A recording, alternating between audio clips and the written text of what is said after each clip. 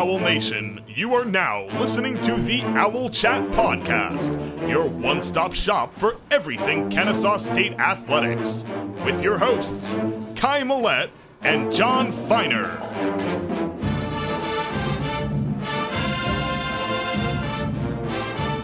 All right, fellas, we are 1-4.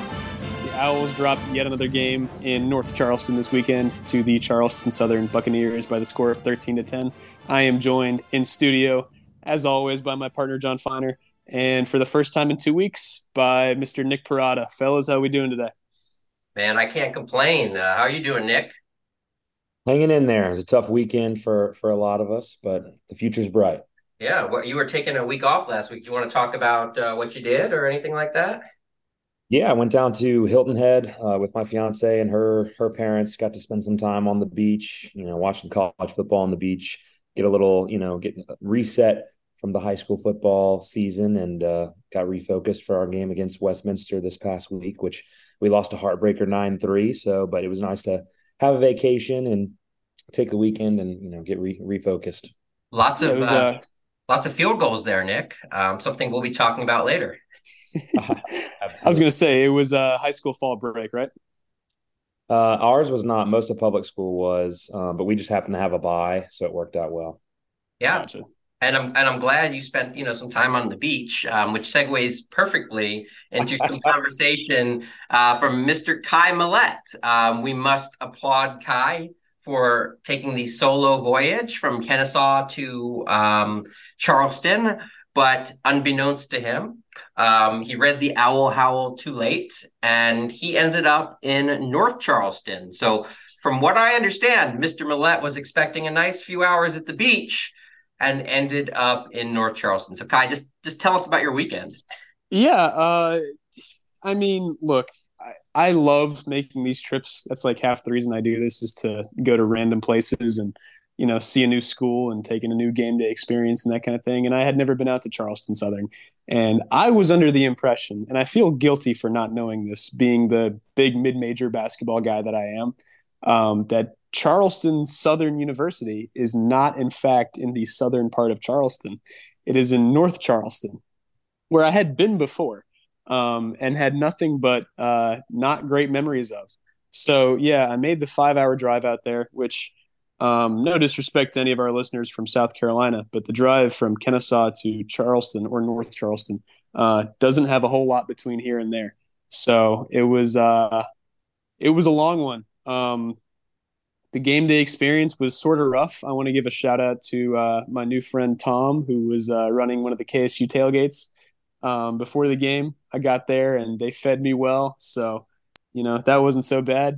But then I get to the stadium and none of the workers knew what they were doing. We were given no instructions on when or where to pick up our press passes. So we were left scrambling, me and the two other people who made the trip just from Kennesaw in general.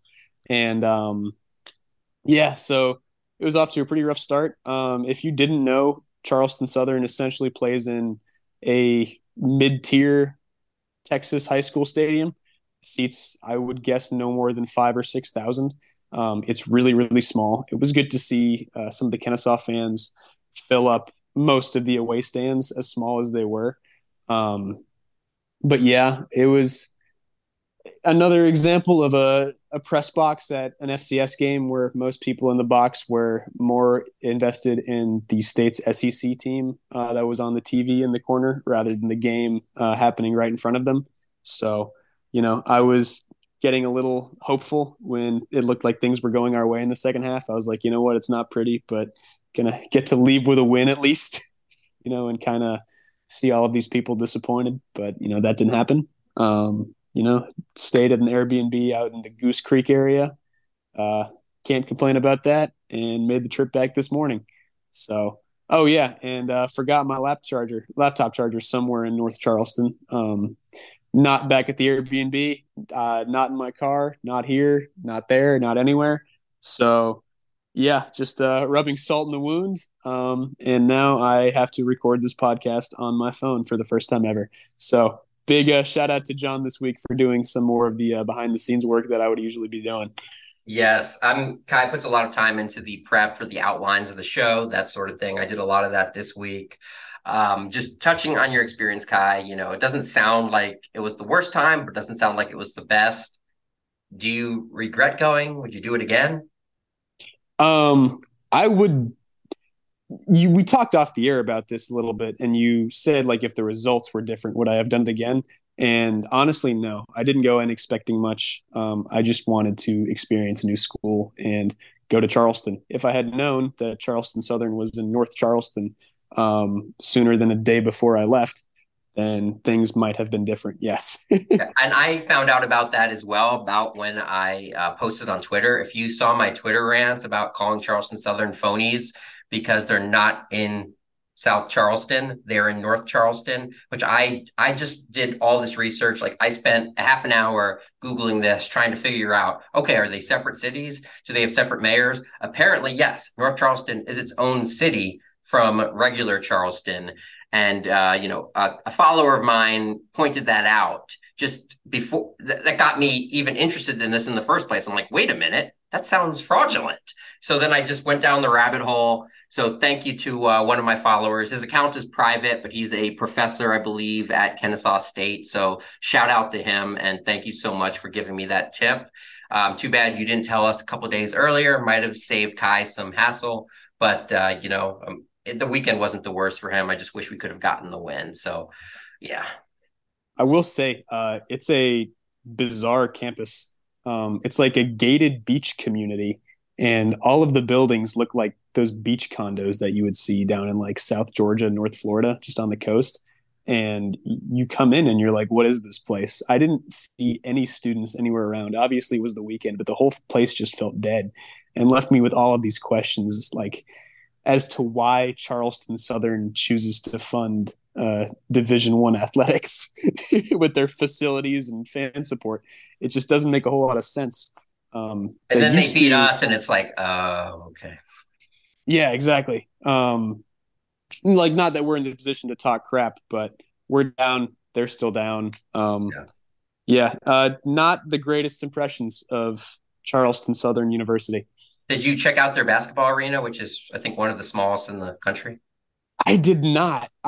Disappointingly, I was planning on it, and I needed to get back to Goose Creek, which was like a 20-minute drive from, the stadium, and I didn't have time to roll by it and wasn't sure if I'd be able to get in or anything. But I am aware of what you're talking about. So my last question for you is, did you see any geese in Goose Creek, or is it another lie perpetrated by Charleston Southern? There were a couple. That was true. There was a lake near the complex that I stayed, and there were definitely geese.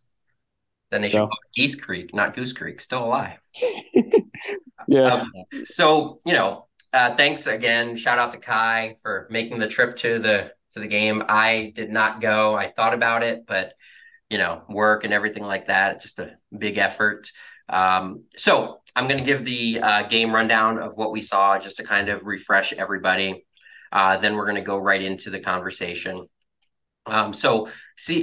It opened up. CSU got a touchdown on the first drive. They marched the whole field. It was sparked after a prayer toss-up throw on the first set of downs that would have gotten KSU's defense off the field. That led to 7-0 CSU after one drive.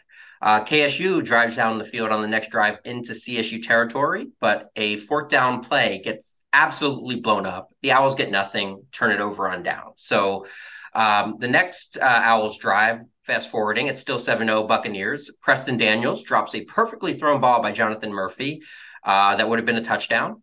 On the next down, on fourth down, Jacob Ulrich misses his first career field goal, 30-yarder, after taking over for Connor Cummins. So we're already have a bad taste in our mouth. Two negative plays there that should have both resulted in points. Still 7-0 CSU on the next drive. The first bad snap of the game happens on the next drive for KSU. And the Owls are put in a 3rd and 25 and have to punt. So, bad snaps was a trend in this game. We'll talk more about that later. On the next CSU drive, Owls freshman cornerback Jericho Washington got away with a pass interference, and KSU has to punt. The Owls get the ball back with 1:35 until halftime, and things just fell apart there on that offensive drive. An illegal snap penalty on Al Hogan, oh yeah, and a false start from Carson Kemp, and then the second bad snap of the game by Hogan, and the Owls kneel it down and take it to the half 7-0. The Owls came out of halftime blazing. Isaac Foster returns the kick to the 34. Carson Kent, 20-yard grab on first down. Alexander Diggs, another first, followed by Tykeem Wallace with a catch at the 7-yard line. This subsequently set up a 3rd and 9 from the Charleston Southern 6 when we call a timeout on 3rd down, where we get 3 yards and then have to kick a 20-yard field goal to get on the board. So at that point, it is 7-3 CSU. The very next drive, Owls DB Chance Gamble is called for a face mask and then a pass interference, which allows CSU to get the 3 points right back on a 41-yard field goal. So CSU takes a 10-3 lead early in the 3rd quarter. The Owls take the very next possession, move the ball solely via Michael Benefield and Jonathan Murphy on the ground to get a touchdown to make it a 10-10 game. The Owls appear to have the momentum. Keep in mind that KSU used their second timeout with 3:02 left in the 3rd quarter. We start the 4th quarter on the very next drive. Jericho Washington drops a fairly easy interception, but the Owls defense holds and forces a punt anyway. The next drive, we move the ball down the field and get a 3rd and 1 at the Charleston Southern 15. And this is at least the 3rd bad snap of the game from Al Hogan. The Owls choose to attempt a field goal on 4th and 2, and Ulrich misses from 32 yards. Absolutely, devastating. It's still 10. It's still 10-3 at that point. 10-10. 10-10. And then, it was still 10-3, I believe, at that point. So was it not after the Murphy touchdown? No, I don't think so. I think Murphy has it coming up here in a little bit. Let me see here. Murphy in the ground. Yeah, you're right. It is 10-10 at that point. So CSU then turns it over on downs in no man's land at the Owls 37, giving KSU the ball back with 7:07 to play. But we go 3 and out and punt. Charleston Southern starts their possession with 5:15 to play in the game, and it's tied at 10, as Kai said, and returns the favor with a 3 and out, giving KSU the ball back with 4:16 left. If you wanted to guess what happened next, another KSU 3 and out, giving Charleston Southern the ball with 3:19 left, but they are pinned at their own 5 and 1 timeout with the game tied at 10. Charleston Southern completes a 16-yard strike to get to their own 21, and that was a first down play. So they were pinned very shortly. The Owls then force a 3rd and 2, but CSU converts their own 38. KSU forces a 3rd and 10 at the KSU 49, and they hit a 18-yard pass play to get into field goal range at the KSU 31. CSU makes 2 more attempts to add on some yardage, but with the clock running low, they eventually decide to just kick the 48-yard field goal. The Owls called their last time out to ice the kicker. Didn't matter. He nailed it, and CSU wins with 2 seconds left on the clock. The Owls then can't obviously score with 2 seconds left, and CSU wins 13-10. So that's the summary of the game, the depressing tale that was the Owls and Buccaneers. We'll take it to Kai first. What are your initial thoughts on the game? Yeah, we were given chance after chance after chance to take control in the second half. I was mostly encouraged by the way the offense moved the ball in the second half. I thought the running game, despite Benyard being out, was actually pretty good. Clemens, Diggs, and Benefield really picked up the slack, especially Michael Benefield. He had some really, really nice runs to move us into the red zone and through the red zone. But what ended up making the difference was 2 missed chip shot field goals and really, really poorly timed center and quarterback exchanges that cost us possessions. So I think we just about outplayed them for 2.5 quarters, going from the second quarter up until about halfway through the fourth, and put ourselves in a position to win. And we just couldn't finish off the game. Yeah. And Nick, what were your takes? Yeah, there's a tale of 2 halves. The first half, even the first possession, that 3rd and 10, their quarterback takes off, scrambles, it almost looked like he was throwing it away and just kind of chucked one up, and we just kind of got lost in coverage, and they get the completion, which extended the drive. And we didn't get a stop the rest of the time. Just felt like we kept getting them in third and long situations, and they just kept converting. We couldn't get off the field on third down, give up that first touchdown. The missed field goal, the kicking woes continue. We've made a change there, and two missed kicks obviously ended up playing a huge role in this game. I thought the rest of special teams looked really good. I thought punt team's been lights out all year. Isaac had a couple of really nice returns, both in kick return and on punt return. He had a nice punt return before the last drive as well. And then, you're kind of watching the game, and we can move the ball and we get down in the red zone. And then, like you said, we have a perfect play executed with Preston Daniels kind of slipping out into the flat or kind of on a little wheel route. And no one takes him. Murph hits him right in the hands, and Preston drops it. So that was a heartbreaker. We end up settling for the field goal, which we miss. So that's 7 points off the board right there for us. Just seemed like we couldn't sustain anything. We would move the ball, we'd get down in the red zone, and then the poor snaps, which I'm not going to put totally on Al Hogan. I think a couple of them were definitely high and wide, but there were a couple that Murph was trying to go ahead and get into the mesh before he had caught the ball. And then once it happened once or twice, I think it became a little bit of a something that that becomes a bit of a mental issue when you're looking at it of, I got to really make sure I'm focused here. But the second half was encouraging because we came out on that first drive in the second half, go right down the field. I saw some formations that we hadn't seen all year from Coach Klinakis. Saw us getting into some more trip sets. Then they kind of came back and brought things back in where we have the 2 tight end sets. So definitely saw the playbook opened up a little bit more. The run game was there. Murph looked really great running the ball as always, but definitely felt like we were pitching the ball some and really getting plays extended. And then, just the last couple drives, we punted back and forth. We couldn't get anything sustained. And then I thought Markeith Montgomery played a fantastic game on defense. He had some unbelievable plays in the backfield for some TFLs, played really well in coverage most of the night. And then the one play down on the 5-yard line, looks like we pressured off the edge, and he kind of went underneath the running back on a sprint out, which it was a perfect call by Coach Burton. That blitz is designed to kill sprint outs. And if Markeith stays high, I don't think they complete that ball. Now it's 2nd and 10 from your own 5. Who knows? Maybe we get the ball back one more time, but it's never one play. It's always 6 or 7 plays throughout the game that end up making the difference, and you never know when those are going to come. And we just didn't make enough plays at the end of the day. I mean, I think we were 4 of 15 on converting third downs offensively, and our red zone efficiency was definitely down. So overall, disappointing to not come away with points on a bunch of those possessions. But there's still some positives that you're seeing the offense move the ball when they need to, which is not executing when it comes to finishing the drives.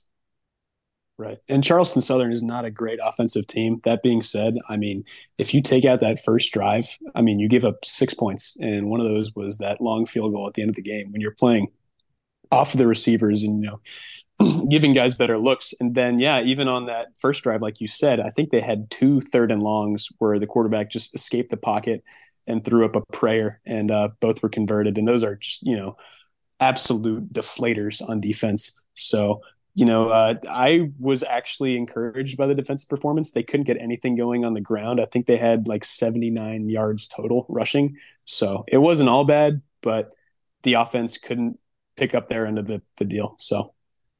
Yeah, it was just, it's just disappointing. It's like we find ways to lose, and that's becoming a little bit of a trend this year, unfortunately. So I kind of, took and just let everything out in a Word document last night. I wrote up a monologue, so to speak, just a absolute, brick of text with just some initial thoughts about, because everybody's calling for, the future, fire Brian Bohannon every week. It's the same thing, and it's not productive because he's got 3 more years on his extension and all of that kind of stuff, but I kind of wanted to put out my thoughts as opposed to just send a block of text on Twitter. It'd be easier to do it here. So as I discussed earlier, I'm giving Brian Bohannon 100% pass for this year. Before you guys say anything, we absolutely suck right now. This is probably the worst team in KSU football history. Everybody knows we suck. I'm sure the coaches know right now we're playing like crap. The players know we're not getting it done. It is what it is. But also we aren't progressing, game by game. And that's what we talked about earlier in the season on the podcast. We wanted to see some progression, especially when there's not much else to play for. We've gone far enough this season to where I think we can say that, and what we touched on just a few seconds ago, losing seems to be in this particular team's DNA so far, and it's really hard to change your team's DNA. Like you have bad snaps and handles by Murphy, missed kicks, dropped interceptions, just blowing timeouts. It's just becoming kind of a habit now. It's not all on the players. It's not all on the coaches. Everybody, I think, needs to do a little bit better of a job. I'm not getting concerned about the losses or the record, but I am getting a little concerned by the lack of improvement so far week to week, or even regression from week to week. If you look at the Chattanooga and Furman games and you look to, they're much better teams than Charleston Southern in last week. So we absolutely need to show some sort of progression next season in 2024. Or I think Bohannon might struggle to get to 2025 with another complete disaster like this year. So, like I said, this year, 100% mulligan, but next year we need to see, some kind of progress. This is a tough situation to be in as a head coach.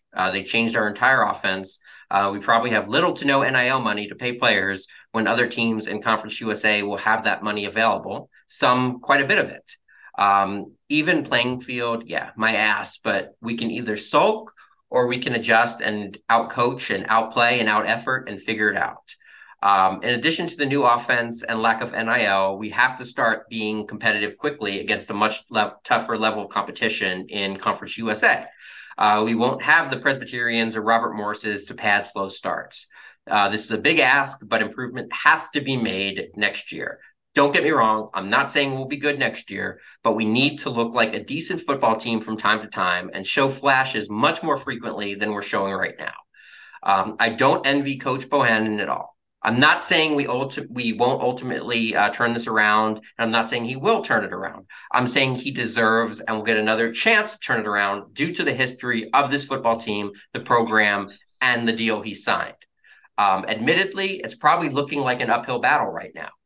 So Coach Bo signed a new contract in late February 2022, and the NCAA announced the ban of cut blocking about March 4th, if I looked up an article online. So about a 2-week difference, if that. Is it a coincidence, or am I a conspiracy theorist here? Did Bo finesse Milton Overton into that new deal, knowing that once they kill his offense, he's going to be less marketable?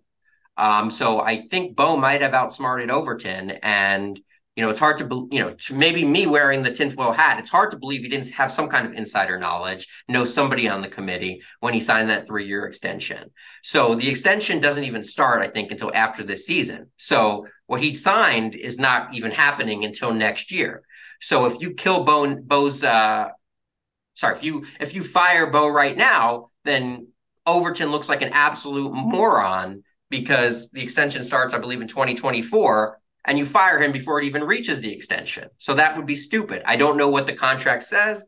I don't know if there's a buyout clause, but I can't believe, we buy out a 3-year extension or whatever it would cost and pay another coach too. Not just that, a good coach. Again, Overton can roll with Bo in 2024, or it can look like an absolute idiot for signing to the extension that won't see the light of day. Long story short, I don't see Coach Bohannon going anywhere this offseason unless we lose to Lincoln or Lynchburg. Then you know what? All bets are off. This offseason, recruiting has to be better. Coaching and execution have to be better. And that's the end of my monologue / soliloquy / rant. So I turn it over to you, Kai. First thing I'm going to address, John, I don't think that this is a conspiracy in which Brian Bohannon outsmarted Milton Overton. I think that this was more than likely just a results-based thing that happened in 2022. This was pre-CUSA announcement, I believe. This was several months before the CUSA announcement. And, we had been a consistently top 20 FCS team for 7 or 8 years. So I think there are other reasons to extend a coach other than, Bohannon being like, hey, I see this rule change coming. Let me get my money while I can. That being said, I think everything you said otherwise is well said about, Bo deserving a chance. Whether or not that's going to happen, the jury's still out on, and we won't know for another year or two. But I am absolutely with you that we stick with Bo for the time being. Yeah, and before we go to Nick, like you said, Bo absolutely deserved the extension. It's just the timing was just so close together. And then it just hit me last night. I'm like, wow, it was literally 2 weeks. What if? What if he's like, oh my God, they're about to kill our offense, everything we're going to be doing. And you know what? Maybe I'll accept that 300, whatever he's getting paid, instead of, trying to hold out for a little bit more later on. I don't know. But again, that's just me and my tinfoil hat throwing it out there. Going to you, Nick. To kind of piggyback off of what your monologue, which, a lot of good points. Coach Bo and Coach Chestnut, prior or pretty much right after the 2021 season, is that right? What year are we in? 2022 season. They pretty much announced like that they were going to move to this more gun option based offense. And then Coach Chestnut gets hired by Coach Newberry up at Navy January 4th during that time. So that may debunk your conspiracy theory there, depending on the timing of those hirings and those. But that was a year. But that was a year later than when Bo was extended. Bo was extended early 2022. I believe that was early 2023. See what you're saying. I missed that critical detail of the year, but yeah, no, I mean, at the end of the day, I know, obviously I'm biased. I played for Coach Bohannon. I think the world of him. I've seen what kind of leader he is in the building amongst, a lot of really talented coaches that are around him. A lot, some that have been there since the beginning and some that are new. There's not a better man for the job.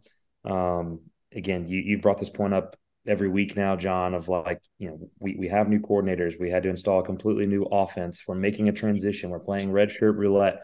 There's a lot of things stacked against our program right now. And I think that when you're dealing with college level kids and keeping them motivated in playing Lincoln versus playing Furman, who's number 7 in FCS, and playing Sam Houston, and then going and playing Tennessee Tech, and then going and playing Charleston Southern, it's a difficult task. I'm not excusing anything. I think that there has been some regression, and I hate to see that because I just think it's been execution based.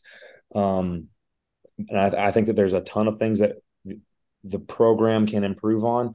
But you're right. As we continue to move into Conference USA and we, move into FBS, looking at our facilities, looking at how we handle NIL, looking at, just our overall budget, compared to some of the other schools that we're going to be competing against, we're going to have to make some serious strides to compete. And I know that Coach Bohannon is doing those things behind closed doors with, Milton Overton, trying to get more funding, trying to, be on the front of that curve and not behind the curve.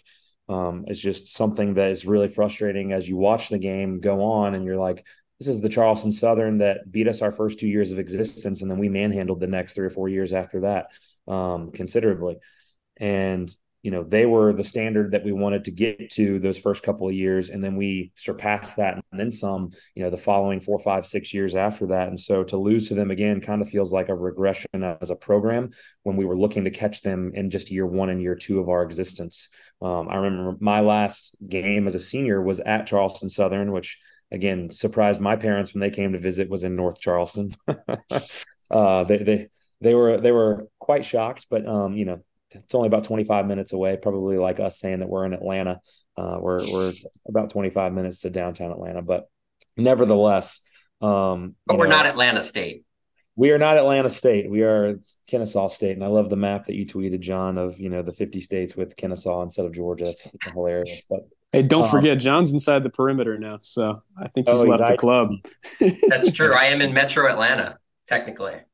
Me too. I'm down here in Buckhead, so Kennesaw seems like forever away. But I just feel like losing to Charleston Southern. Yes, it's terrible. I hate losing to those guys because I never got to beat them as a player. I only got to play in 15 and 16, and then we went on that nice run after that, winning back-to-back conference championships. It feels like a regression, but you have to look at the big picture and look at all of the things that we are trying to overcome at once. There's so much distraction. There's so much going on, and there's so many positives to still take away. But I'm with you guys that it's frustrating to continue to see regression and week to week. And it kind of almost feels like we're playing to our opponent every week. Like we play a great game against Furman and lose a heartbreaker there, but that was a great football team. And then we play Tennessee Tech and we kind of play down to their level. And then we play, Charleston Southern this week, we kind of play down to them. So I just feel like we're not playing that consistent. We don't have that consistency that we've always prided ourselves on in all three phases. There are games where the defense has played lights out and then the offense struggles, or the offense is putting up points and the defense can't get off the field. We've yet to play a complete game, but you see there are a couple flashes, but you're just not seeing them quite enough that gives you confidence saying when we go into Conference USA, we're going to be able to compete right now. What do you think is the current concern level on whether or not the move to Conference USA was the right move at this point in time? Both of y'all. I'll let Nick go. He's on a roll. From a coaching perspective, I feel like coaches feel like they can accomplish anything. I feel like they can motivate young men. I definitely know that Coach Bo has always been ambitious with goal setting. We've always been very clear about the goals that we want to accomplish as a program. I wouldn't say that there's panic. There's obviously going to be concern because I know that there's things that have to be addressed outside of just operating the football team, from stadium and facilities and NIL and recruiting. There are things outside of just X's and O's that we have to improve on. And so I know that that's a concern. I wouldn't say it's panic, but I know that there's a ton that we need to take steps forward on. And with NIL being in play now, and, obviously Owls fans are getting impatient and, we have a high standard that we expect. It's tougher now because transfers are going to get money on the market. You're probably going to have to get guys that aren't proven in college or guys who have just been role player types at the FCS level, that kind of thing. We need to be able to do better, I think, identifying talent consistently. And I feel like that's something that we probably could have done a little bit better throughout the last, the whole Bohannon regime. We need to be able to find that talent, see the potential, and develop it. And, that's all sports, what we're going to have to do. Especially football, baseball as well, because we're not going to be able to pay, these big transfers. Yeah, I'll tell you what, sorry to cut you off, Nick. The concern amongst the fan base on Owl's Twitter is potent right now. There is a panic in the air, and it's hard to tell people, especially when the outsiders are starting to notice that, hey, there was a tweet that went out last night from somebody who, is not part of Kennesaw Twitter. I forget what source they were. But Sam Herder? I think so. It was like, soon to be FCS Kennesaw State is now 1-4 with 4 bad FCS losses. So, that wasn't the case. We had the Furman loss and the Chattanooga loss, but whatever. Nonetheless, the concern is growing, and it's going to be interesting to see develop regardless of which way it goes. Yeah. And I agree with what you're saying, John. When we were at our peak, we were developing kids that maybe didn't have, big time offers at other places that we plucked, that we could attract because of facilities or all these things, right? Because, we may not win that against Liberty and Jacksonville State or some of those right now. I loved my experience there. That doesn't mean that it's for everyone, but I think of a guy like Chance Bates at linebacker. That was a kid that basically had no other offers that we recruited out of Alabama. And he ended up being an unbelievable linebacker that we developed and an all-conference player. And I just think of all those examples like him, like the Bryson Armstrongs of the world. I don't know that Bryson had anything other than Kennesaw coming out of high school. And then even Chandler Burks. Right. Chandler fit the system. Exactly. And we were a developmental program. And I think that, I'm not saying that we've gotten away from that, but it is something that with all of the distraction of transfer portal, you got to recruit your own roster now, make sure that they're staying, they're not getting in the portal, because all it takes is 1 year of a kid being unhappy and he's gone and going to somewhere that's giving him a couple bucks as opposed to kind of, staying in the program and developing. It's hard to manage all of that. And so, how does that dichotomy work as we transition into a different classification, as we transition into a different conference, as money starts to come in from playing on Wednesday nights? I think that's going to be awesome for us. I think from a branding perspective of being on national TV, that's not basketball, which I'm so happy that we did that. But it's going to be good to see football get out there now. Yeah, I think that is something that should help us in the recruiting, but we've got to continue to still develop high school players. And as a high school coach myself, I'm seeing high school kids suffer a little bit in their recruitment because so many schools are in the portal and are just trying to get guys that have a year or two left that are developed and that they're just trying to load up on the portal. A great example of this is Samford. Samford, I believe 2 years ago, portaled up and got like, I don't know, 20 guys out of the portal and basically revamped their whole program. And now this year, right, all those guys graduated this year. They're sixth in the SoCon right now, a year later, a year removed from winning the conference. So it's a dangerous game to play when you're portaling constantly and trying to, always replace with upperclassmen and not develop your foundational guys within the program. So I say all that to say there's a lot of good, but we have a lot of things to improve on with how we manage our roster, with recruiting, with scholarships, with NIL, with portal, all that. Yeah. And we need, like I said, we need to have a better hit rate. And, you mentioned Chance Bates. I mentioned Chandler Burks, other guys as well. But Bryson Armstrong, like you mentioned, Justin Sumter only had a couple offers, guys that come in with the right attitude and a chip on their shoulders that want to get better, that want to be an Owl. I would take a a strong 2-star kid like that. Maybe he's missing a little size, missing a little something or else you can develop, as opposed to a 3-star kid who's like, oh man, I got these 10 offers. I'm kind of content. I'm set. I've got enough athletic ability. I'm going to just coast on this and get paid and all that. So, it's really all about the type of kid you bring in, and it's really tough to evaluate. The coaches have to ask the right questions of the recruits to know the kind of player they're getting. And I just feel like there's been a lot lately that, we've seen a lot of walk-ons through the years, and partially because we don't have the full allotment of scholarships an FBS program would have. But like you still see was it Deron Willis at least probably was a walk-on or is. Same with Josiah Clemens and Michael Benefield and Alexander Diggs, and Clemens is on scholarship now. But yeah, Nick, go ahead. Oh, Nick, Nick was pointing out a guy like Nick Parada.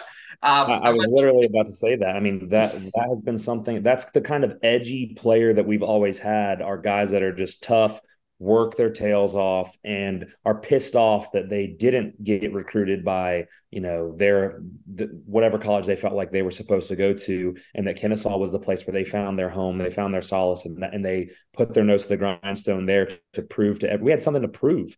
We were pissed off in 2015, 2016 that we weren't winning the conference because we felt like everyone overlooked us. No one cared about recruiting us. We may have had a couple of guys that had other stuff, but for the most part, like you said, Chandler Burks was the first signee ever. I don't think he had anywhere else. All right, and Chandler's on staff now, so that edginess, that grit, that mentality, that that you always hear Bo talk about.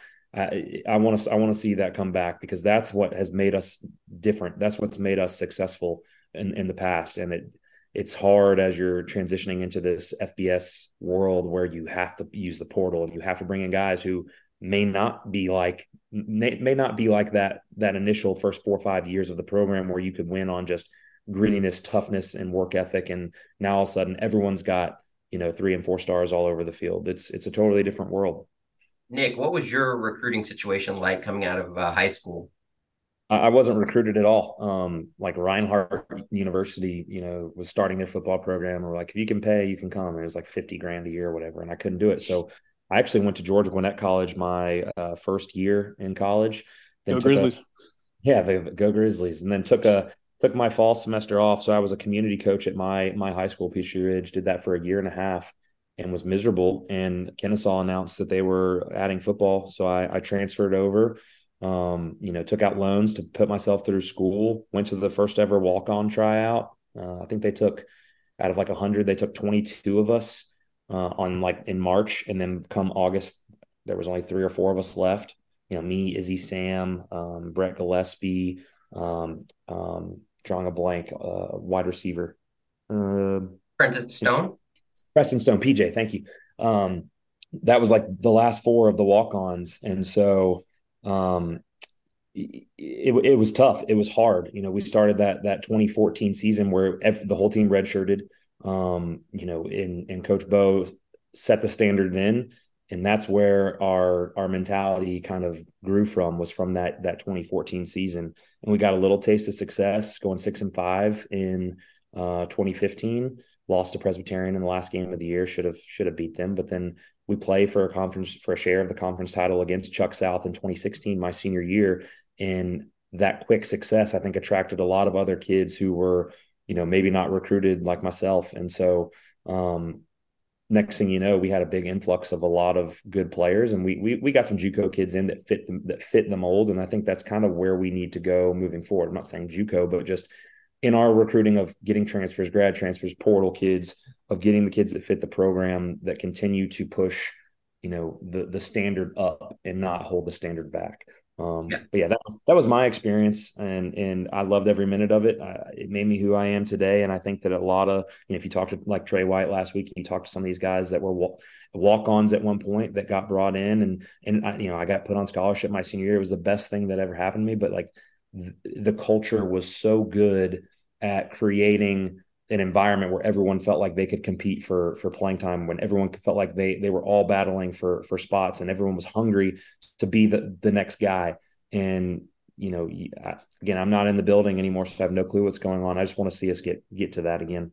Yeah. And as Vince McMahon would say, that's good shit, pal. Good shit right there. So fun fact, Shane Bowen was the guy that took me at the tryout, my whatever year that was, 2014, who is now the defensive coordinator for the Tennessee Titans. So, he went from evaluating a, fat linebacker like myself and telling me I'm going to make the team, but as a defensive lineman, to now coaching in the NFL. So there you go. That's interesting. So you had to put on the weight, I guess. You were not recruited, but seen as a linebacker, and then they wanted you to add weight. Yeah, I tried out as a linebacker, and I was going through the bag drills, whatever. And Coach Bone was like, "I like the way you move, but we're pretty set at linebacker. Why don't you go over with the D line?" So I finished the tryout with the D line, and they took me, and they were like, "Yeah, so you're like 215, 220 right now. How's 260 sound?" I was like, "Yeah, I'll do my best." I don't think I ever got there. Like 255, 249, somewhere in there. But again, that's the kind of – go ahead, Kai. I was just going to say the Titans defense looked all right today. I don't know if y'all kept up, but yeah. No, I didn't see that. All I saw was the Falcons disaster. But like you were saying, Nick, that edge is what, you really, had to have. You weren't perhaps the most athletically gifted, this or that, but, you're strong up top. And you put in the effort and you wanted to do it. And that's the kind of player I'll take over, a lazy 3-star any day of the week. And, it is kind of going to be the one thing I'm concerned about with the program right now is, recruiting. Like, we obviously have to do the red shirt roulette. I get it. But, from the outside perception, what is the balance of affecting our recruiting going forward versus having these players with an extra year of availability? What do you guys think? I mean, I think that the redshirt deal is awesome for a lot of these guys. I mean, to have the opportunity to get 1 year in FBS, or maybe they get 2 or 3, depending on what class they all are. I know, John, you keep up with all that stuff. I don't look at it quite as much, but just I think that it's a delicate deal, and you're trying to be patient of not burning them. And the rule of being able to play 4 games and all that has certainly made this a lot easier than it would have been in years past. But I still would like to know how many scholarships we're at and how many we have to give, because you have COVID years in there. You have extra guys redshirting now that maybe never redshirted. I have no idea where we're going to be at in 2024 at a scholarship number. I'm sure Bo will address that. But my kind of point was, like, if you're a high school kid right now and you're trying to recruit high school kid for the 2024 class or whatever, 2023 class, whatever we're going forward, and they see loss to Tennessee Tech, loss to Charleston Southern, we're trying to that doesn't look, we understand it. We know what's going on with the program, but that impressionable 18-year-old, 19-year-old kid doesn't understand it. And it is a black eye on the brand from the outside. Do you think that that's something that we could be regretting, when we look back on it 3 years from now? I think, if I could jump in, I think the coaches are going to know their selling points. They're not going to advertise kids, when they're on their visits that we lost those games. That's not going to be something that comes up. They're going to be focusing on the move to FBS, on potential new facilities, on previous success. We can win here. I wouldn't be too worried about it. We're going to be recruiting out of a bigger pond, hopefully, with the jump up. So it's not that big of a concern to me. It's not, a positive, but I think the coaches are going to be fine on their selling points. Good shit, pal. Go ahead, Nick. I do think it is a slight concern of like, hey, if we go 1-9 or whatever, 1-8, whatever, how many games we're playing, you're going to have to address it at some point in the recruiting pitch. But I mean, I think it's pretty easy to say, this was our FCS independent year. We're looking for it. We're looking ahead. We're playing on ESPN. We're playing on national television. We're playing these teams who you've actually heard of. A lot of these, some of these kids that come in, they've been recruited in years past. Are like, where's Monmouth? It's like, well, it's Monmouth and it's in New Jersey, right? Like, so it takes a little more selling. Now, all of a sudden, you're playing on TV. Who Liberty is. Who Eastern can. You know who all these schools are. I think that, and like Kai said, it's a bigger pond. We're recruiting kids that we're as Bo said, we are we're getting through doors that we weren't able to get through before in the recruiting world because of us being FCS. And I think that the transition to the new offense will also put us in conversations that we've never been able to have before. If we're trying to recruit an unbelievable offensive skill player and, our best pitch at them is, hey, you have a 33% chance that you'll touch the ball every play, versus, hey, we're going to hand the ball to you 30 times a game at running back, or we're going to, whatever. The stigma about triple option is what it is. There's a reason that Jeff Monken has gone away from it. There's a reason that so many schools have gone away from it because of the cut rule, but it also helps in the recruiting aspect. So I do think that there's a slight concern with, the record, but I do think that all the other pros outweigh this season's con. Awesome stuff here. So let's kind of shift to the game itself. So just some points. We were, shut out in the first half. Gabriel Benyard didn't play because of injury. So that was a huge loss. Probably learned that. I learned that a little bit before kickoff. Murphy was 8 of 16 for 85 yards. We had trouble with the exchange. Again, like Nick said, let's not all blame Al Hogan. Everybody's in that effort. We mentioned the Preston Daniels drop touchdown, the big plays from Isaac Foster. He's, as I mentioned in a past podcast, I don't think he's the player he once was with his explosion, but also, he's that third down guy. He wants to win. You can tell that dude cares. And, that catch he made on whatever third down it was, where he gets hit 6 yards short. I mean, just kept his feet churning, falling forward, stuck a hand in the ground, that is exactly who Isaac Foster is. Yeah, that was just tremendous. And, the other thing is, we burned 2 timeouts in the third quarter. So if it was coming up close and the game turned out a little bit differently, we'd only have 1 timeout to, really work with. And, timeout management has kind of been a trend throughout my time watching the Owls. Bohannon's tendency a lot of the time is, it just seems like, he's unsure of whether to, kick a field goal here or go for it here. So he just calls a timeout, which I'm okay with in the first half, but I really don't want to, use those timeouts, in the third quarter. And again, it wasn't that situation per se, but just, not having the guys ready or not knowing what we're going to do. I hate to see that. Yeah. I did like to see Bohannon get a little more aggressive. There were a few 4th downs there that I liked that we pulled the trigger, and we got a few of them. So obviously we did end up settling for 3 field goal attempts, but I felt like there was more of a sense of urgency. Yeah. One of our first 4th down attempts, I think it was a 4th and 2, and they stuffed it and sacked Murph. I noticed that Chuck South was mixing up how they were kind of playing the read, just like anyone does against our offense previously, with the option of like, is this guy screaming for the dive every single time, or do you pop him for the cue every once in a while to try and mess up the read? They were doing a nice job of that all night. And Murph, the first couple of times, kind of got fooled on that of, it should have been a give read, but he pulls it and that guy pops at the last second and tackled Murph for, a stop on 4th down. They did a nice job with that. And see, that's why you're the coach. We'll let you cover all that kind of stuff. That's why we rely on you so heavily for your valued opinions here on the Owl Chat podcast. So my take last week, I kind of mentioned this when Trey was here, but we were talking a little bit about Jonathan Murphy, and do you play him? Do you bring in Davis Bryson, aka announcers are going to say Bryson Davis? I can't wait for that to happen. But I truly think at this point, last week I was kind of like, okay, guys, do we do this? I think it's time. This week I'm adamant that we need to bring in Davis Bryson at quarterback, and this isn't a shot at Jonathan Murphy. This is not saying pull Murphy.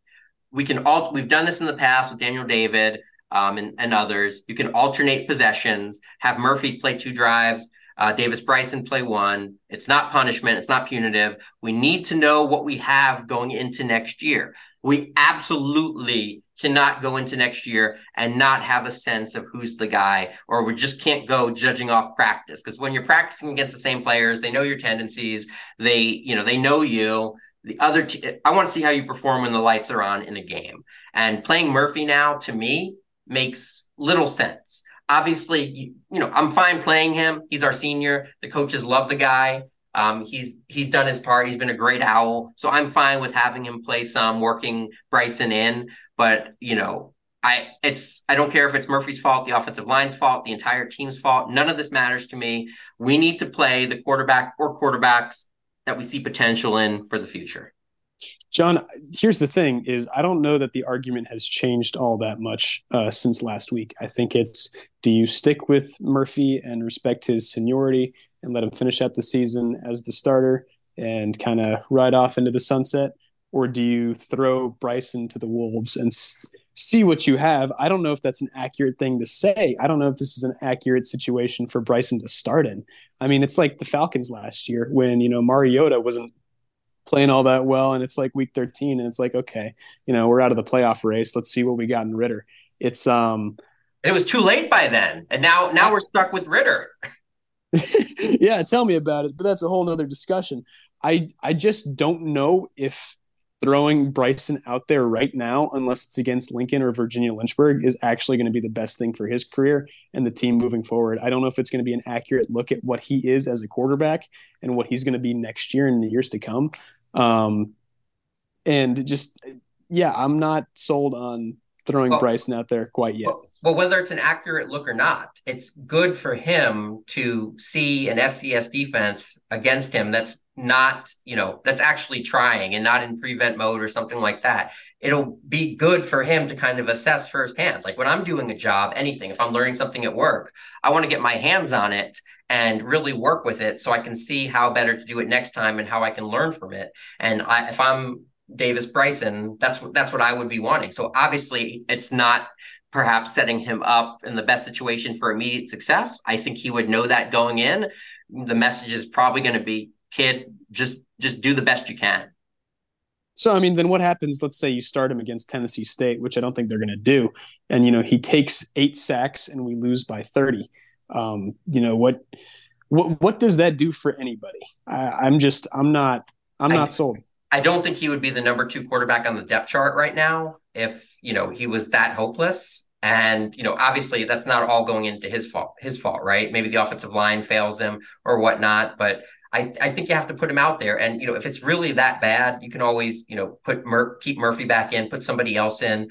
But, like I said, we're not throwing him out there. We can work him in, let Murphy start, go a couple drives. If the offensive line is just being torn up and just absolutely destroyed to where it's that bad, then obviously, okay, we don't put him in there. We'll just let him handle it. So I'm curious, Nick, what is your tie-breaking point on this?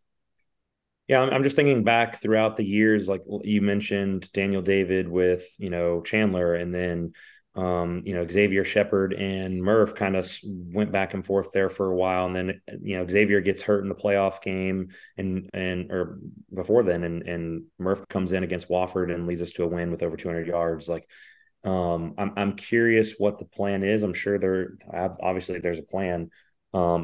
He did play in the Tusculum game, so my initial thought was, I wonder if they're just going to let him sit until the last 4 and then kind of, go with that kind of 2-1 rotation or something for the last 4. But that wouldn't really make a lot of sense since he played in the Tusculum game. I do agree. I would like to see him in the offense, at least kind of getting his feet wet. Murph is one of those guys that the program is he embodies what the program is about. So I totally am on your side with that as well, Kai, of giving it to the senior, letting him ride out his senior season, especially in one that we aren't playoff eligible. We can't win the conference, all that good stuff. But I do see both sides. I don't know what the right answer is, to kind of be Switzerland and stay in the middle here. But I would like to see what else we got, because it is going to be a big move next year of leading a new offense. And maybe the whole plan is, we don't want to show too much of what we do have, or maybe what we're looking to do with him next year into Conference USA. I know that Coach Bo being a triple guy, triple guys are very protective of their offensive schemes and showing film and trading film and all of that. So again, I'm not trying to be the tinfoil hat conspiracy guy here either, but it could be one of those deals too, where they're trying to not show too much of what, we may have moving into next year. Not that, I don't think we'd be showing our hand too much, but I could see that. I could see a multitude of those being factors in this decision. That's a good point about holding stuff back for next year. I wasn't even thinking about that. And also take a back seat. I'm the number one tinfoil hat guy on this podcast. You can be number two if you'd like. But, I still, like I said, we can still honor Murphy. He can still, play the senior game, senior night. He can still play in the first half or whatever. There's ways that we can, do this both ways, and it doesn't have to be one way or the other. I'm just saying I'd like to kind of see what we have. Can, Bryson make the basic throws? It wouldn't surprise me if all along our plan has been, okay, in these games like Tusculum, which we did get up in that game at some point, and then Bryson came in. I wonder if the plan all along was, well, once we kind of have the game in hand in the middle of the third quarter, that's when we make the change, and we've yet to be in that position.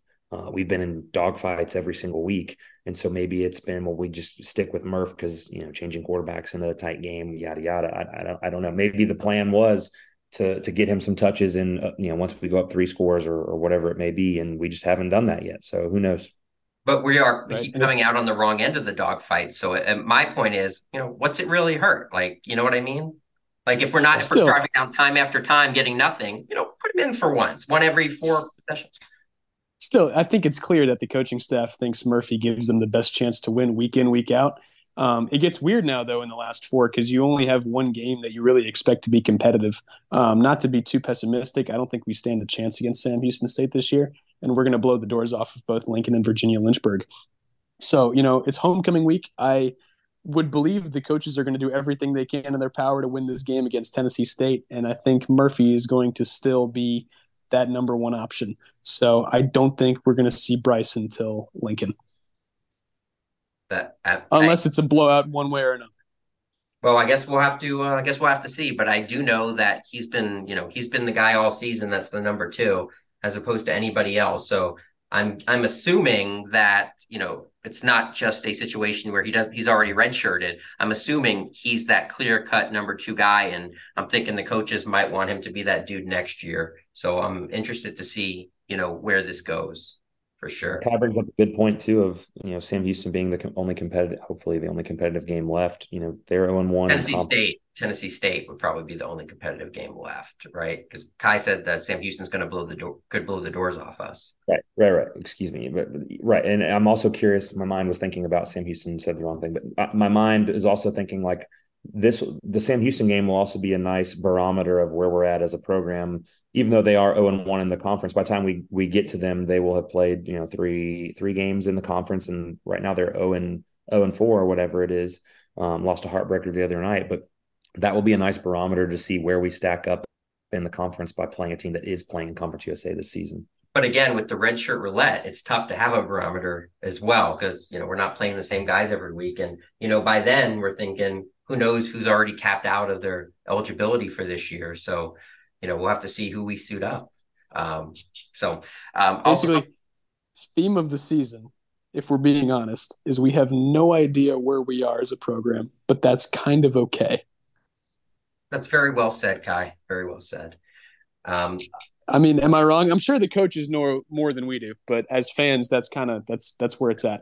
Yeah. And a quick nugget. I don't have any official word on this from any official sources, but I heard that offensive lineman James Dawson's injury is perhaps of the more serious nature. So again, just a rumor. So I don't know if he'll be back in at center. So I think we're probably going to have to ride it out with Al Hogan the rest of the way. And I think I saw on Al Hogan's perhaps Instagram that he said Kennesaw State 25. So I wonder if he's going to find another year of eligibility somewhere to return on our offensive line next year. So we'll have to see about that. Or maybe he's just going to be in school another year. I don't know. Doing that pre-med trek, I guess. I don't know. I mean, he's got, the dude is 28 or 38 or 48 and has like probably 5 kids by now if you've seen him. So wouldn't surprise me if he's already a doctor. So, but yeah, moving on to the defensive side, we gave up a touchdown on the first drive of the game, which you guys already kind of touched on a little bit. No turnovers forced. We had a dropped interception that probably should have been a pick. We gave up some big third downs, gave up that field goal drive. They had to go into field goal range from their own 5-yard line. I don't have much to add on to that. Do you guys have anything there before I ask Nick a couple questions? All I had was I thought run defense was really solid all night. Pass defense was suspect. As you mentioned a while ago, Jericho Washington got away with that really egregious missed pass interference in the first half, which was a weird moment because you didn't expect it to be called because of where the ref was standing. Like he would have no way to see the jersey grab, but everybody else in the stadium saw that Washington had a fistful of jersey. So secondary was somewhat disappointing outside of Montgomery, but I thought the rush defense was fantastic throughout the whole game. So yeah, it's definitely, the defense is consistently giving us a chance to, win. And it's really and we'll touch on this in a little bit. The offense has kind of been that and special teams have been the biggest sputtering points. I do want to add, Charleston Southern is one of the worst passing teams in Division I college football. And last night was the first time all year that they had a quarterback go over 100 yards. So maybe not the proudest performance. Yeah. But their quarterback's name is Zoltan, which that's like badass. Isn't that somebody with Zoltan Osborne? Yeah. I prefer Braden Osbolt, our starting pitcher on the baseball team, to be honest with you. But I think people were mentioning that Zoltan was some kind of part of Dude, Where's My Car movie from like Ashton Kutcher from the late 90s. Zoltan. There you go, Nick. I saw that about when it came out. I don't remember it anything since. Was that like a cult or something? Yeah, just an absolute classic movie. They're these weird like dudes that wear bubble wrap, and they're like a cult. It's hilarious, classic vintage Ashton Kutcher. Horrible movie, but great on like a Sunday afternoon if the Falcons just lost and you need a little mindless watching. Well, maybe if he starts playing better at quarterback, they will want to put him in some bubble wrap. But until then, going under 100 yards, probably not so much. But Nick, this was only his second start, I believe. They were starting a dude named Tony Bartolo for the first 3 or 4 games. So is he a mob boss from New Jersey? I was about to say one of the most Italian names I've ever heard. But yeah, maybe Zoltan turns their season around. Who knows? Nick, what are your thoughts on the defense overall? Yeah, I've been really pleased with them all season. In coaching and in football, you start every year and you go to camp and you go live against each other, offense versus defense all the time. And usually the first few scrimmages, the defense always kicks the offense's ass. That's to be expected because it just takes so much more time and reps and execution to execute offensive plays. And defense is all about just effort and getting to the football and just being sound. And so I think that that's why we see such a staggering difference in the progression of the defense versus the offense is, you're not having to learn a whole new system of defense. Yeah, there may be some different things that Coach Burton's doing, but what we used to call Tahoe is now called whatever, and learning new terminology, all that stuff. But it's still similar principles. They may change leverage or they may change the names of the positions. It used to be the rush or the rover, and now it's the striker or whatever. But for the most part, things stay the same and stay consistent. Whereas on the offensive side, completely new system, timing, right? Getting the snap, the mesh, routes, blocking schemes, all that takes so much time. So I think that's one reason why I think it feels like the defense is performing so well. But I do feel like they actually are playing at a really high level, with the exception of a couple of secondary moments that we've had throughout the year. Markeith Montgomery has been fantastic all season. He's so much fun to watch. Chance, I thought, had a not so great game last night. Had the penalty, but just Multiple, yeah. Yeah, had multiple penalties. Just did not have a great game. There's been a couple times where, and it seems like a lot of the plays that we have given up in critical moments lately has been on scramble or extended play opportunities where we kind of lose a guy in zone coverage and that he just kind of sits it down. And so that third down on the last possession, it was third and 10 or third and maybe longer, where they completed that ball down to the 31. It was the quarterback kind of scrambled and then stepped up and then found the receiver there in the soft part of the zone where, the average play is only going to last 5 or 6 seconds. So when it gets extended like that, I feel like at times our DBs haven't locked on and found that guy trying to work the scramble drill and move back to where he just came from, or sit it down where he's his route had ended. So other than that, I think that the defense has been a really bright spot.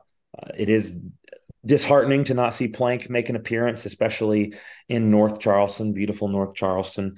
But that's something that we've always prided ourselves on. I know that my last year there, or the year I GA there in 2017 under Coach Newberry, I think we created we were plus 20 something in the turnover margin, something outrageous. And if you're winning the turnover battle, you're going to win football games. And so in close games like this one that we just had, the difference can be a turnover, and we had two, and we didn't force any.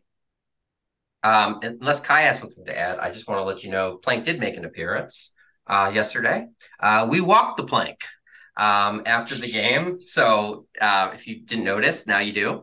I actually have 3 questions for Nick that I wrote down just specifically for Coach. What have you seen so far comparing the Burton defense to even the Danny Verpel defense of the past couple seasons, and even into Brian Newberry's heavy zone defense, back in 2015, 2016? What can you tell us, without going into too much coach speak, schematically, what are you seeing that's different? What are you seeing that you like? That kind of thing. I like some of the creativity that Coach Burton has introduced. Not that Coach Verpel was, super bland or vanilla or anything, but just there's been some creative stuff that I've just noticed. I'm not diving too deep into what he's doing, obviously, but we blitz a lot of different people. We have a lot of different looks, a lot of different presentations, where you're not really sure who's coming from where. And, these guys are coming off the edge, and all of a sudden those guys drop off.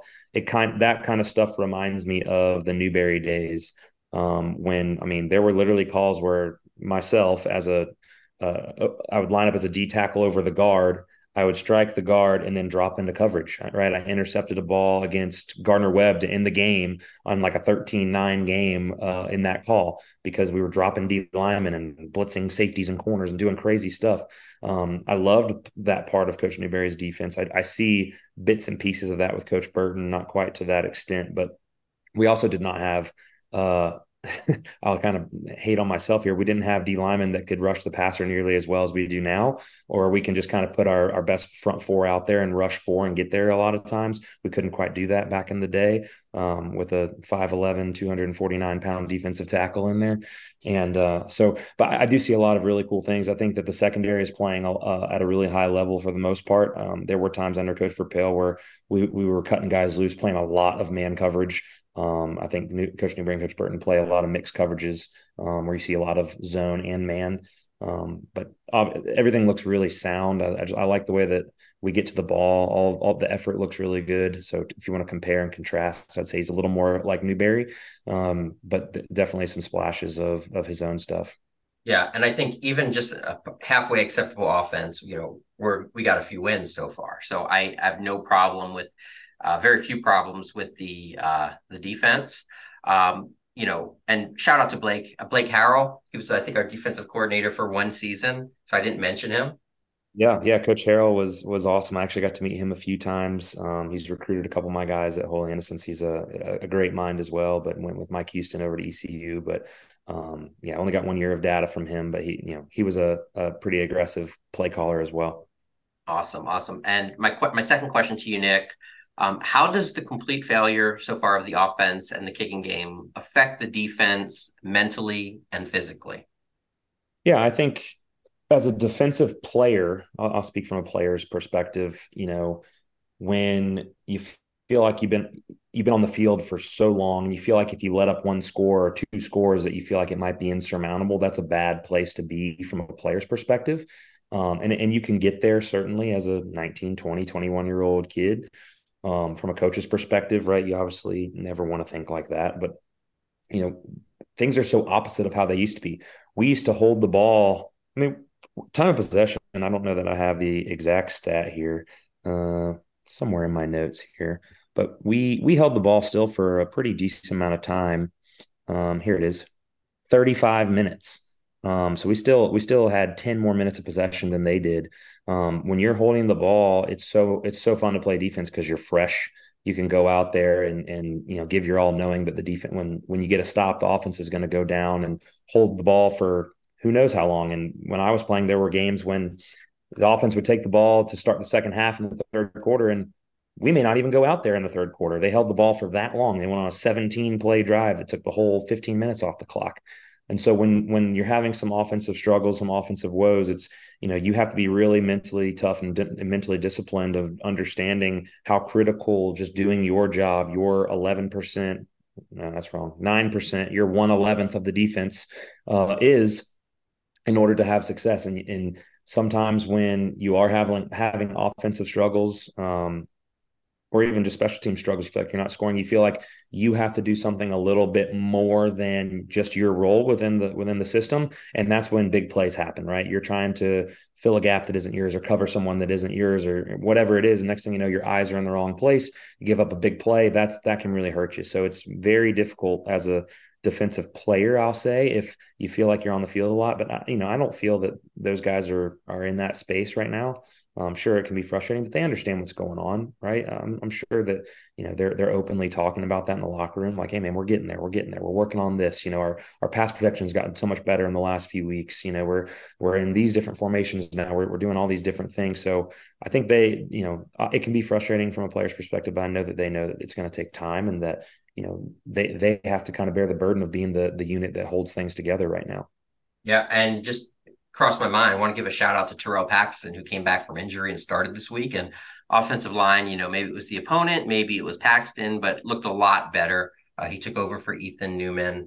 Otherwise, the offensive line was pretty much the same. I think Paxton started on the right side, and then I saw him quickly move over to the left side and switch places with Pennington. So, shout out to those guys for doing a little bit better of a job.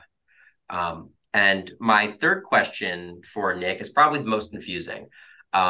How big of an effect does redshirting guys on defense affect the overall performance? Now, keep in mind, we probably started a lot of our top guys defensively versus Charleston Southern, but there are layers underneath, like guys we have to hold out as backups. I've singled out 3 areas, and I personally think all of the following are factors that are going to play a part. But I just wanted your take, as you've been in defenses before that have lacked depth. The first factor, to address, and I'll go through all 3 of these here first and let you go on whatever you want to talk about, is continuity wise. What I mean by that is having guys in and out of the lineup each week and not being able to build continuity playing with each other. The second factor is depth wise. That's guys being overplayed and worn down just from, getting too many reps, which might have played a part last week. The third factor is matchup wise. What I mean by that is perhaps being able to adjust within games. For example, if there's a small shifty receiver who's killing us, well, maybe we have more options on the bench and one of our corners is better suited for playing a smaller wide receiver. Well, you know what? He's redshirting this week, so he's not available. Also, when I say matchup wise, it could be as simple as a certain player isn't bringing his A game that day, or just having a bad game for whatever reason. It's harder to say, okay, you sit your ass down, next guy, you come in right now. You can't do that. You have to work with what you got. Players are human. So there's less options to sub in and sub out. What is your take on kind of like the overall, effect of the red shirt roulette and all those factors. Not confusing at all. 3-prong question. I love it to finish us up here. I think that anytime you don't have your full gambit of, players and calls that you want to have as a defense, I think that is going to hinder you in some way. For your first part, overall continuity. So, I'm Markeith Montgomery. This is my last year. And, I look over and I'm making a hand signal or a check to Chance Gamble one week, and then the next week it's someone else, right? Or I know that he's got to fall off of, the post because I'm going to take the post route and he's going to fall off and cover the wheel route, whatever, right? I trust that he's going to do that. Well, that guy's not there next week. Or, that is something that I think is huge in this redshirt deal is continuity. There's, you're never going to have just 11 guys play on defense. You're probably going to have more like 20, if not 20, if not more, that are going to come in throughout the game. You're going to sub in multiple defensive linemen, more edge rushers versus more run stoppers, and just keep in fresh guys in there. You're going to sub into nickel and dime personnel. You're going to have multiple different, looks that you want to present. And so you almost feel kind of handcuffed at times of, oh man, I have a really good halftime adjustment that I want to make to what they're exploiting us with, but we don't have that in this week because we don't have that player. We don't have that package, or we do have that package, but it's, the backup starting because the starter's redshirting. There's certainly some continuity issues that come into effect when you're dealing with the redshirting of guys week to week and not having the same arsenal over and over and over. That has to be a very difficult thing to do from a player's perspective and a coach's perspective. Part 2 of your question was talking about the depth. The depth and just matchups in general. I think that it's paramount to have your full arsenal of guys. And if you like to have 8 D linemen that you can rotate in and out throughout a game, but this week 3 of them are redshirting, well, now you're pulling 3 other guys up, or maybe you're overplaying, like you said, the other 5 because you don't feel confident that the other 3 are going to get it done, whatever it may be. It certainly can have an effect. I definitely see where there's been times where our D-line has gotten a little bit tired in games where we've not had our best guys on the field. And so, there may not be another person to throw out there, right? They may be on a 13-play drive and it's been all passes and those guys are gassed from rushing the passer, and we may not have anyone else to throw out there. Or we may not have that extra package that we normally do to be able to go into. And matchup wise, that can create some problems, like you said, the shifty slot receiver is the guy this week, and we don't have our best nickel corner because he's redshirting this week. That can certainly play a role. I don't know if any of this is actually happening, but it certainly is something that can have an effect on a defense. And then part 3 of your question was it matchup wise or just depth? Yeah, that you kind of addressed that. I think you kind of addressed both into one, and that was strictly a hypothetical, like if somebody matches up here versus there, or, we need somebody that can power rush the tackle or speed rush, and we see that vulnerability on tape, maybe that guy is not going to be playing this week.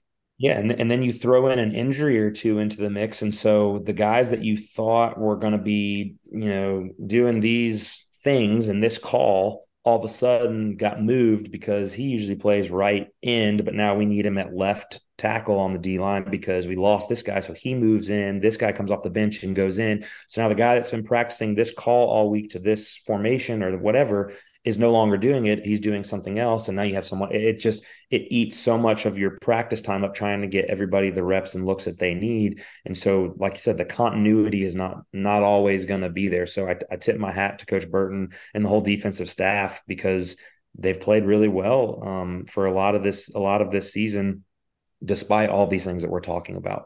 Yeah. And it just reverberates throughout the whole defense, just changing one piece, it affects every single part of the defense. And a lot of people don't realize that, especially when these are kids going to class full time. Now, if you're a pro and you're in the NFL, most of these people, there are so many veterans that have been they can deal with it. They've done it before. They dedicate their life to this. These kids have to, do this and be students and do their work and all that. And people forget that.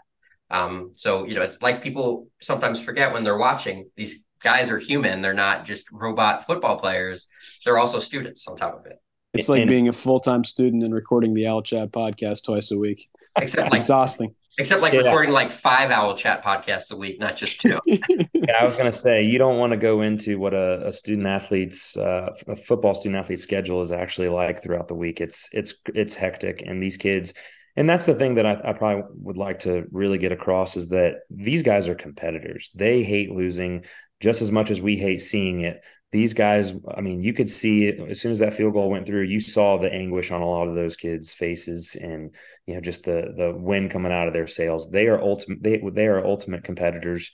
The coaches are pushing these kids, they're pushing each other. It's hard when you're jumping through all these hurdles, and you come up yet again on a last second play at the end of a game. It is gut wrenching. And for it to keep happening like this, it takes a toll on your mental state of, okay, I gotta flush that, and I gotta come back next week and get prepared again. But, oh yeah, I have a physics test or a finance test on Tuesday. And, oh yeah, I have all this. So there's a lot that they're juggling. Not that all of the other opponents aren't as well, but certainly with just the extra added hurdles that we're dealing with from redshirt, from moving up, from all the distractions, it certainly can all play a toll when you're losing games by a field goal. And there's a reason that, sophomores, juniors, seniors usually play. And it's not just because, they're physically more ready to play. They know the offense. Usually there's continuity coming back. They don't have to think as much and put in as much of that prep time that perhaps a freshman has to prepare. So, that's part of the game is mental. And, right now everybody's, learning new stuff, and especially stuff they probably haven't had to do before. And types of things like wide receivers having to catch and not block, and Isaac Foster learning a new position, and everyone's learning new stuff, especially on the offensive end. So. And that may go back to your Davis Bryson concern of maybe that, he's still growing and developing to a point where they don't feel good about him going out there, but they feel like he'll get there with time and with reps at practice. Maybe that's something else to consider. So that's very possible. And, again, he's still listed as the second quarterback. So I hope he's grasping it and hasn't, because thankfully Murphy hasn't been hurt this season or hasn't had to really go out. And hopefully that doesn't happen. But, he's the second guy on the depth chart, and the coaches obviously see, he's ahead of everybody else. So there's something there. So I'm still interested to see what he's going on. But going to the last subject of of our conversation, these special teams. First off, shout out to Josh Hewitt, our absolutely excellent hunter, our MVP so far. Yes, that came out of nowhere. So great. Maybe he should kick the field goals. I don't know. But no, we had 2 missed field goals from 30 and 32. That's, unacceptable, even at the college level. Like, you need to at least be able to make one of those kicks, at least. Jacob Ulrich was a freshman. He's on scholarship. He's making his first appearance after Cummins was struggling throughout the entire season. So last week we were saying, hey, let's give Ulrich a shot. Let's give okay, Nick, go ahead. I know you got something. Yeah. Oh, okay. But we were given the red shirt from Presbyterian more, give him some time. Bonway. I think I got that right. Bonway. I'll let Kyle say it. That way he can mess up and you can all Bonway. I'm not even going to try. But we need guys who can make a 30 to 40 yarder. I know he's a freshman, but if you're giving money to a kicker, you expect a kicker to hit 30 yarders. What do we do from here, guys? Is it just go for it on every 4th down unless we absolutely have to kick it from beyond that, like 25 and in? What is the strategy from here? So I will say I commend Bo for giving Ulrich a shot. Ulrich is the one who missed the kicks, not Bo. So I'm glad they gave him an opportunity, and I hope this doesn't throw Ulrich's career off because he had a bad game. Because there's a reason he's on scholarship. The kid was a solid high school kicker and punter. That being said, with the current situation, I think you should just stick with one of them and hope one of them gains confidence, because that's all you can do at this point in the season. Ulrich needs to make those 30 and 32 yarders should be chip shots at the college level. No excuse. Ultimately, it ended up costing us the game. It was the difference. It needs to be addressed. Yeah. And if you're given, if these were like 40, 45 yarders and you miss both, it could be a little bit more forgiving, but I'd really like to see, even though he's a freshman, hit 30, 32 yarders. That's pretty standard stuff. What are your takes on that, Coach? I mean, they were playing on the high school field, so he shouldn't feel too far removed. It's just my little subtle dig at stuff. Yeah, it's disheartening to see us have these kicking struggles because we've never really had this before. We've had tremendous kickers over the years. I mean, going all the way back. I mean, we've always had. I mean, they were walk-ons. They were. I mean, we may have given some money, but they weren't full scholarship kickers because we just didn't have I mean, it's hard to give a full scholarship to a kicker when you're an FCS. Now moving up, like you've mentioned many times, John, of having more money, more scholarships to give. These when you go to Conference USA, when you go to FBS, and you don't have confidence in either kicker that you have on scholarship, that's a tough place to be from a play caller's perspective, and as a head coach to say, okay, it's 4th and 2 from the 28-yard line. Do we kick it here? Or do we go? And if you fully trust your kicker and you feel like points are the right answer here, you have no hesitation, no reservation of sending the kicking team out there. And I think right now there may be some hesitation of, do we send them back out there? And I hate that because, it's a third of the game. A lot of people like to argue that special teams aren't as important because they've, made kickoff not nearly as, you can't do nearly as much on kickoff. You don't see the NFL returning any kicks anymore, all that stuff. But like this game came down to a kick. Right, we missed 2. They made one from 48 as time expired or whatever it was. It's a third of the game, and it can win and lose you games. And so I don't know what the answer is moving forward. I'm with you, Kai, of just kind of stick with one, try and build some confidence in one of them, and then reevaluate as we go into the offseason, have a true offseason competition, and see who wins the job in camp. I will say, just from the eye test, I understand that Ulrich is the future per se, him being the freshman on the roster. That being said, for all we know, Connor Cummins could still be money from inside of 35 and still has eligibility left. So what I would do is I would throw Connor back out there and just let him finish out the season, regardless of what happens.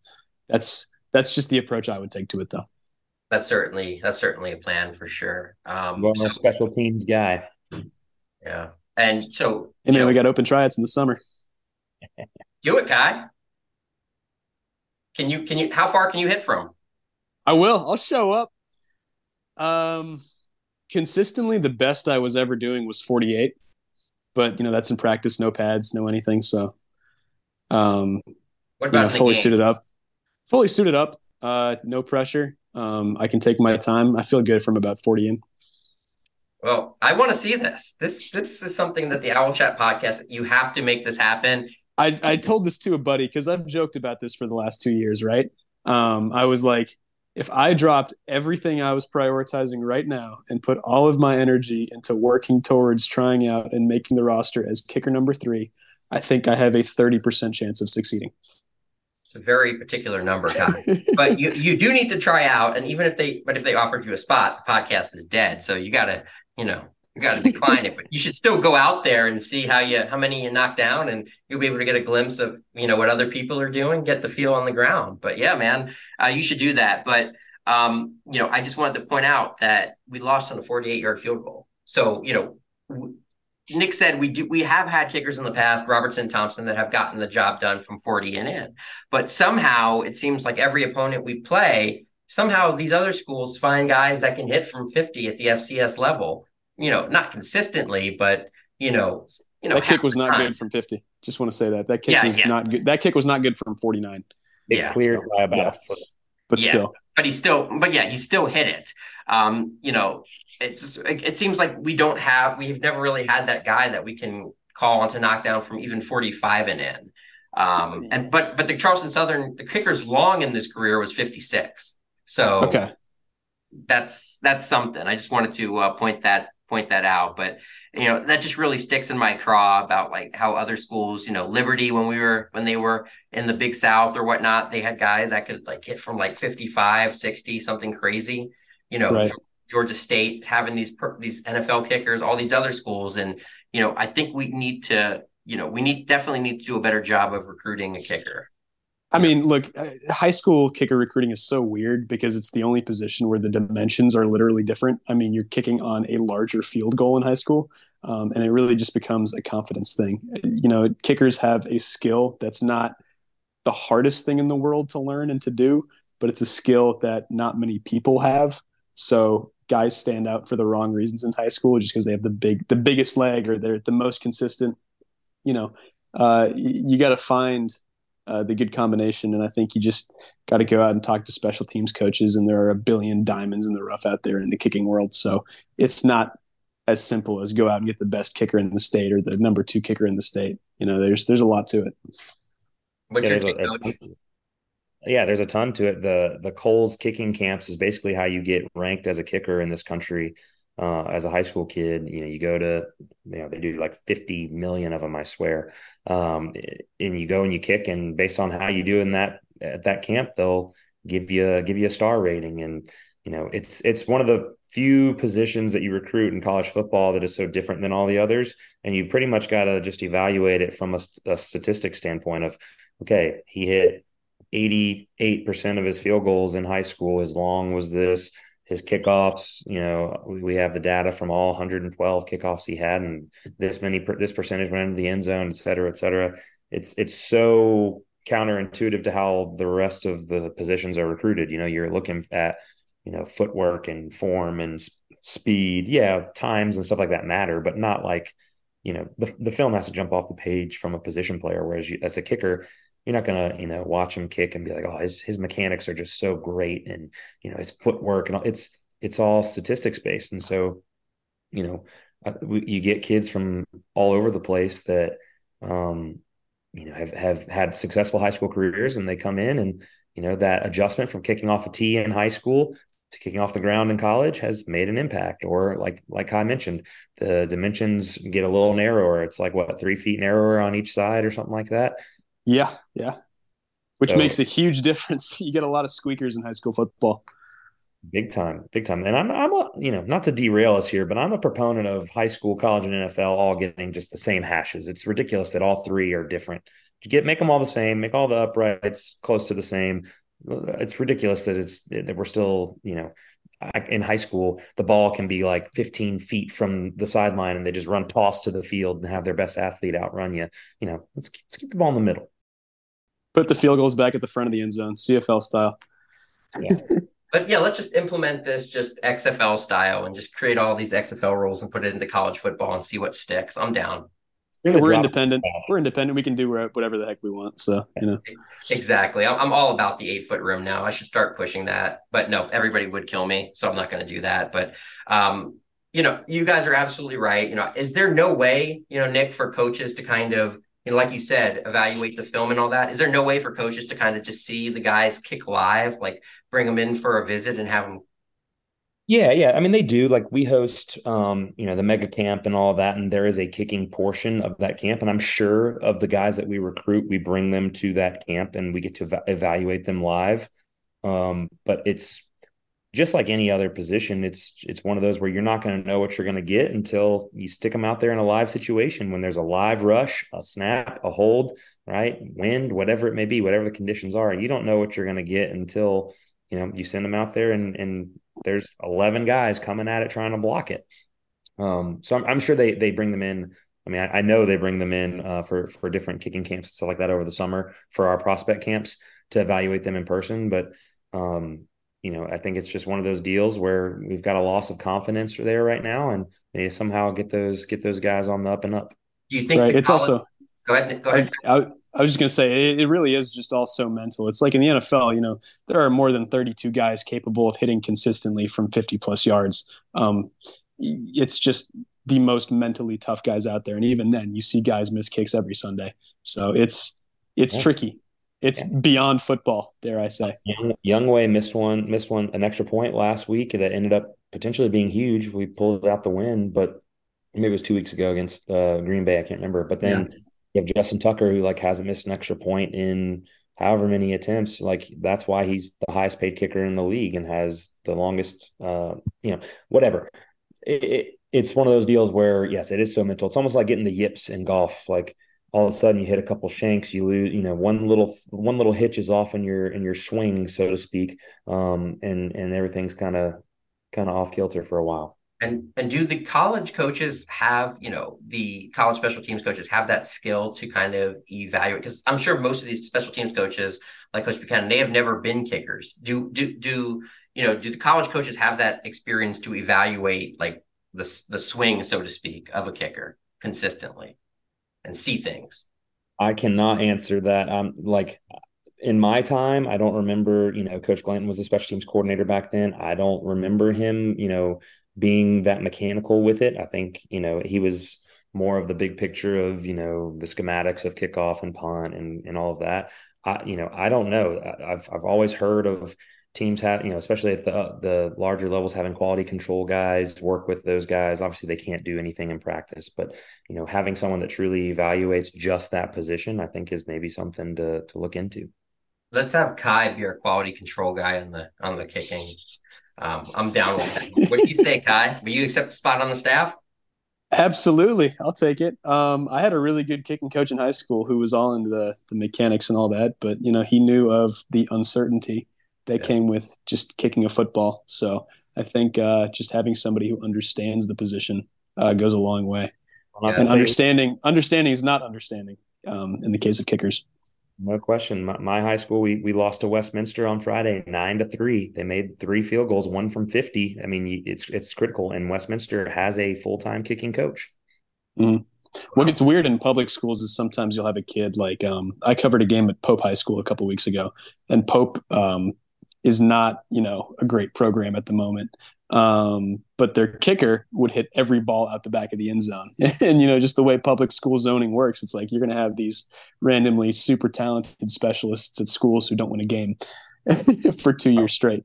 Rodrigo at Georgia was Sprayberry. Something about we need to recruit more East Cobb kickers.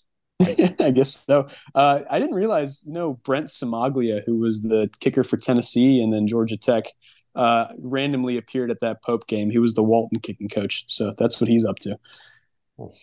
Dropping facts on us. So, I think we've gone through pretty much everything. Next week, we have Tennessee State. I think that's a 3:00 homecoming start. Is that right, Kai? That is correct. Okay, so I don't know if I'll be there. This guy, I think his name is David, who's a regular follower of mine on Twitter, aka X. He basically tweeted to me like in the first half, if we don't win, I don't even want to go to the game next week. So I tweeted back, okay, can I have your tickets? So I'm going to see if he listens to this and if he follows through on that.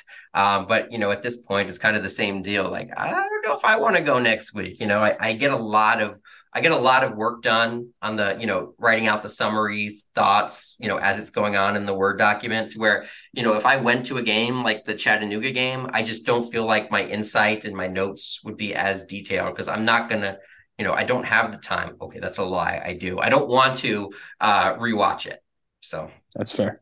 And also, not to make the same point again, but the broadcast crew from Charleston Southern, they were much better than the Chattanooga guys. But not the play-by-play, but basically the other guy sounded like Jocko Willink, like, yeah, Owls, they really are rushing the passer today. I mean, it was crazy. So I did. So Barclay tagged me in, and I muted, and I got the play-by-play from Nolan and Barclay to match up with where I was, so I didn't have to listen to it any longer. So he actually came in and introduced himself before the game. And I thought the same thing about his voice. Looked nothing like what he sounded, which was, a really weird throw off. But, he seemed like a super nice guy. So, not going to hate on him. But they had 2 names, so that's really all I cared about now. We'll always remember Mets, though. Like Tennessee Tech legend. You got Madonna, Cher, Seal, Liberace. I'm sure I'm missing a few here. Prince. So, we can add Mets to that mix at Tennessee Tech. And that's really all I have. So you guys have any final notes, anything that you wanted to say, any shout outs, anything like that? Not at all. We went a cool 90 minutes. All right. Good episode. Hey, thanks for joining me, Kai. As always, Nick, we appreciate you being our regular here. Thank you so much. And me and Kai will be back on the midweek, probably on Thursday this week. We got a soccer win to talk about. Oh yeah, and volleyball split the weekend as well. But yeah, we got that soccer win. That was exciting. So we'll be right back at you with some more notes. I know we're going to discuss some things like Adidas versus Nike. Is Kennesaw State switching? And a bunch of other stuff. So you guys have a great week ahead, and we'll talk to you soon. Thank you for tuning in to the Owl Chat podcast.